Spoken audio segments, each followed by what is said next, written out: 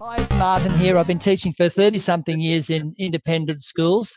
That's been my experience, and I've found this to be really, really challenging, but also there's a big silver lining to it. The first thing I like to sort of discuss is this concept of homeschooling. Homeschooling probably technically is where someone at home takes over all of the learning of the children in the house. Whereas what you're dealing with at the moment is you're still having teachers that are providing work, they're doing scope and sequences, they're doing the worksheets, they're providing the assessments and things like that. So probably what we're experiencing at the moment is more along the lines of supervised learning, who with whatever parents, siblings, grandparents can be home. And maybe you probably need to consider ourselves, if you're in that situation, my children are older now, that you're sort of like the online tutor. But there's probably semantics, but I think it is a fundamental difference because our role at home as parents, helping our children to do their learning, is to sort of guide them into the space, keep them organized, give them their rest breaks, feed them when they need to be fed, and keep an eye on things. So I've got a couple of tips I'd like to share with you. But before I do with that, how's that sound from your perspective, Justine and Mariko? Sounds really good. Yeah, look, I think you're right. I've been using the term homeschooling quite loosely, and I have been aware of the inaccuracies of that. I think the fundamental thing to also understand is that one period of online learning is very different to one period of face-to-face learning in a school, because every time there's a period that's over, a student gets to walk, a cup of water or a drink, go to their locker and go to another classroom. Maybe not the case in primary schools, but they get to do that. At the moment, what the students are doing, they're rolling through from lesson to lesson to lesson on their computer. And some schools are doing different things. Some schools have shortened the lessons. They've also made a conscious effort to reduce the content what's been taught. There's also been directives from NESA, the governing body for education in New South Wales, to reduce assessments and reduce content from the point of view of breadth, but still cover the different bullet points that are required. Mariko, you were going to ask something. Yeah, I put my hand up. Yep. So, so Mariko here. Because I've got a daughter in primary school, and so I just want to bounce off what you were saying. Yeah, because I was initially thinking, do we have to basically replicate a usual 6-hour school day at home with the set daily tasks?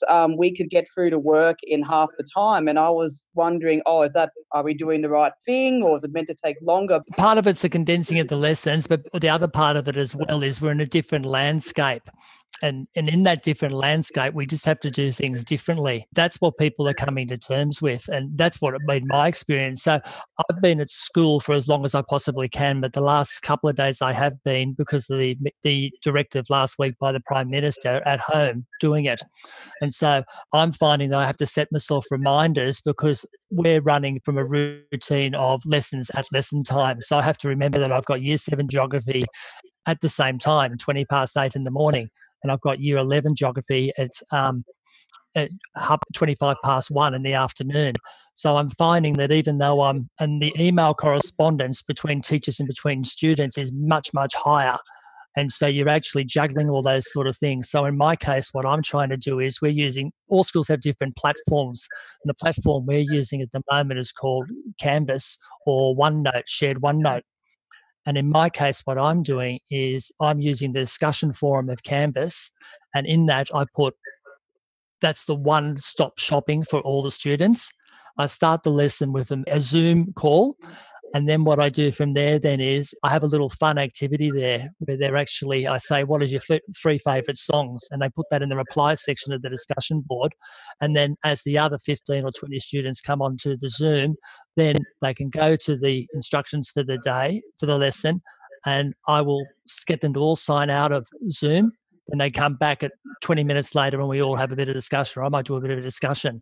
But that's how I'm approaching it. But different schools are doing different things. Sometimes I might have the whole class there. Sometimes I might have only a few there because of internet connections and things like that. But that's the reality. So if you have everything in one spot, they know where to go and where to do. And meanwhile, they also have an online attendance sheet to tick for me, so I know that they're all there. So it's quite interesting. But in terms of tips and tricks from that point of view, what I've found is that the number one tip is you need to have a vision and a plan and a routine. That's the first one. So what's your vision? what I mean by that is what does your house look like now? Do you have a space for son and daughter A, B, and C? Probably in both your cases, you've probably got sons and daughters in the same school, but a number of people experiencing different schools, different students, and different times for lessons. So that's creating complications in families. Added to that also is that you've got parents as well trying to do their own work from home as well. And so it's quite interesting. And as a teacher, that's been appropriate in the sense that, the students are getting used to actually using screensavers in the background, turning off the videos and just having the audio on and things like that. So I have my headphones on for the whole lesson. And then students will go in and out in that period, but I'll be there for the whole time if they want to ask questions. So that's vision and plan and a routine is really important. And I mean that in terms of the physical space, but I also mean it in the terms of what's your plan for time. How are you going to organise your time each time? And sometimes the big plus for all of this is going to be is that we're going to have a real lot of independent young teenagers and young kids, because they're going to have to fend for themselves a bit, and they're going to have to build a bit of resilience if they don't understand something and just try and work through it. And what I'm finding also is, and that's something parents could also do, is to monitor the side chats. Sometimes I'll say, can you go and find so-and-so for me, go FaceTime and we're doing group work, and let me know how they're going, because they'll all talk to themselves, even though they might be talking face-to-face to me in the lesson. So if you find that maybe a little harder for the younger ones, but for the older ones, in your case, say, Justine, you might find that they're actually communicating with themselves on the side about where is that, what are they talking about there, and so they're all getting themselves organised. So that's that first tip about a vision and a plan and a routine, and understanding there's multiple ways to get to the final product of getting the learning happening. Just a tip there as a parent and as a teacher as well, when a student or your son or daughter says, I've done all the work, go down the path of breadth and depth. And sort of say, okay, look, you've ticked that box, you've done that thing that you've been asked to do. Let's go a bit deeper now, and do you really understand that concept? That's where you can become that online tutor. The second thing I want to get across is relaxation. If anything, if you can get your son or daughter just to be relaxed a bit, they'll learn better. If they need a bit of time out, they need to have it. They need to go for a walk, or they need to just have a hot chocolate that you bring to them at their desk, or something like that. There's a big rule: keep them fed and make sure they have sleep. And so that would be a big factor to consider. Mariko? So, Mark, this is similar to sort of tips that you would give parents regarding the HSC. So when HSC students do a lot of their revision from home, I mean, it sounds like there's similar tips in regards to relaxation and sort of pacing yourselves and the breadth and depth that comes out of that. To see there's a lot of similarities, the advice? Look, definitely. I think it's not a new world, it's an adapted world. And so these 5 things I'm going to share with you are applicable under inverted commas normal circumstances. I don't necessarily think this is a new normal, but I think there will be a fundamental shift. For me, the silver lining is we've done things that would take months, if not years, of discernment. But schools are implementing Zoom in a day. Schools are developing online platforms for the distribution of resources within a couple of days. People are working really, really hard in the background to make this occur. So this is what I'm calling the silver lining out of this. The third thing is to understand the concept of concentration, because you can't concentrate full on all the time. And that happens in the classroom, and it also happens at home. So you need to work out when and where you can see the levels of concentration going up and down with your sons and daughters. And with that, I mean concentration within the lesson. But I think now, since it's pretty foregone conclusion that this is going to go through most of term 2, so we're going to have probably another 9 weeks potentially of this happening with working from home for students, parents, and teachers for that matter as well too. So in terms of concentration, you've got to work out how and when your son or daughter is really primed. It might be in the morning. It might be in the afternoon after they've had some lunch. In my case, I'm hopeless in the morning. So you've got to try and work out what will work. So, and then allow them to concentrate. So if they're only there for, of a 50-minute lesson, they might only concentrate for chunks of 9 minutes at a time.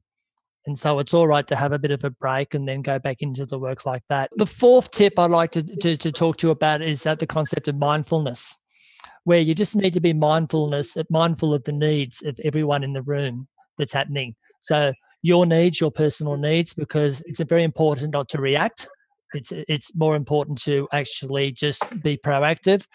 Be mindful of how your son and daughter's going, because this is going to roll out over a long period of time, and there'll be cycles of motivation, engagement, and things like that. It's pretty novel at the moment, and their students are enjoying it. And I think there's also the capacity for you to be mindful that there's potential for kids to get sick as well now, because you're going to be around. So just normal winter sniffles and things like that. So you just need to be mindful of all those sorts of things there. I guess other than that, the final thing is you need to have a continuous loop of evaluation and feedback. So where you're actually understanding what's going on. So what happened a month ago is very different to what's happening now. And after a 3-week break coming up now, you're going to come back into school again at the beginning of next term, most probably at home with your sons and daughters. And so then you're going to start the cycle again. And so what we need to do is to make sure that you actually go through this continual cycle of evaluation and things like that. So in summary, have a vision, a plan, and a routine. Factor in relaxation, factor in different levels of concentration, be mindful of changing circumstances, and the final one is have a continuous loop of evaluation and changing up what you need to do. Streetbeat.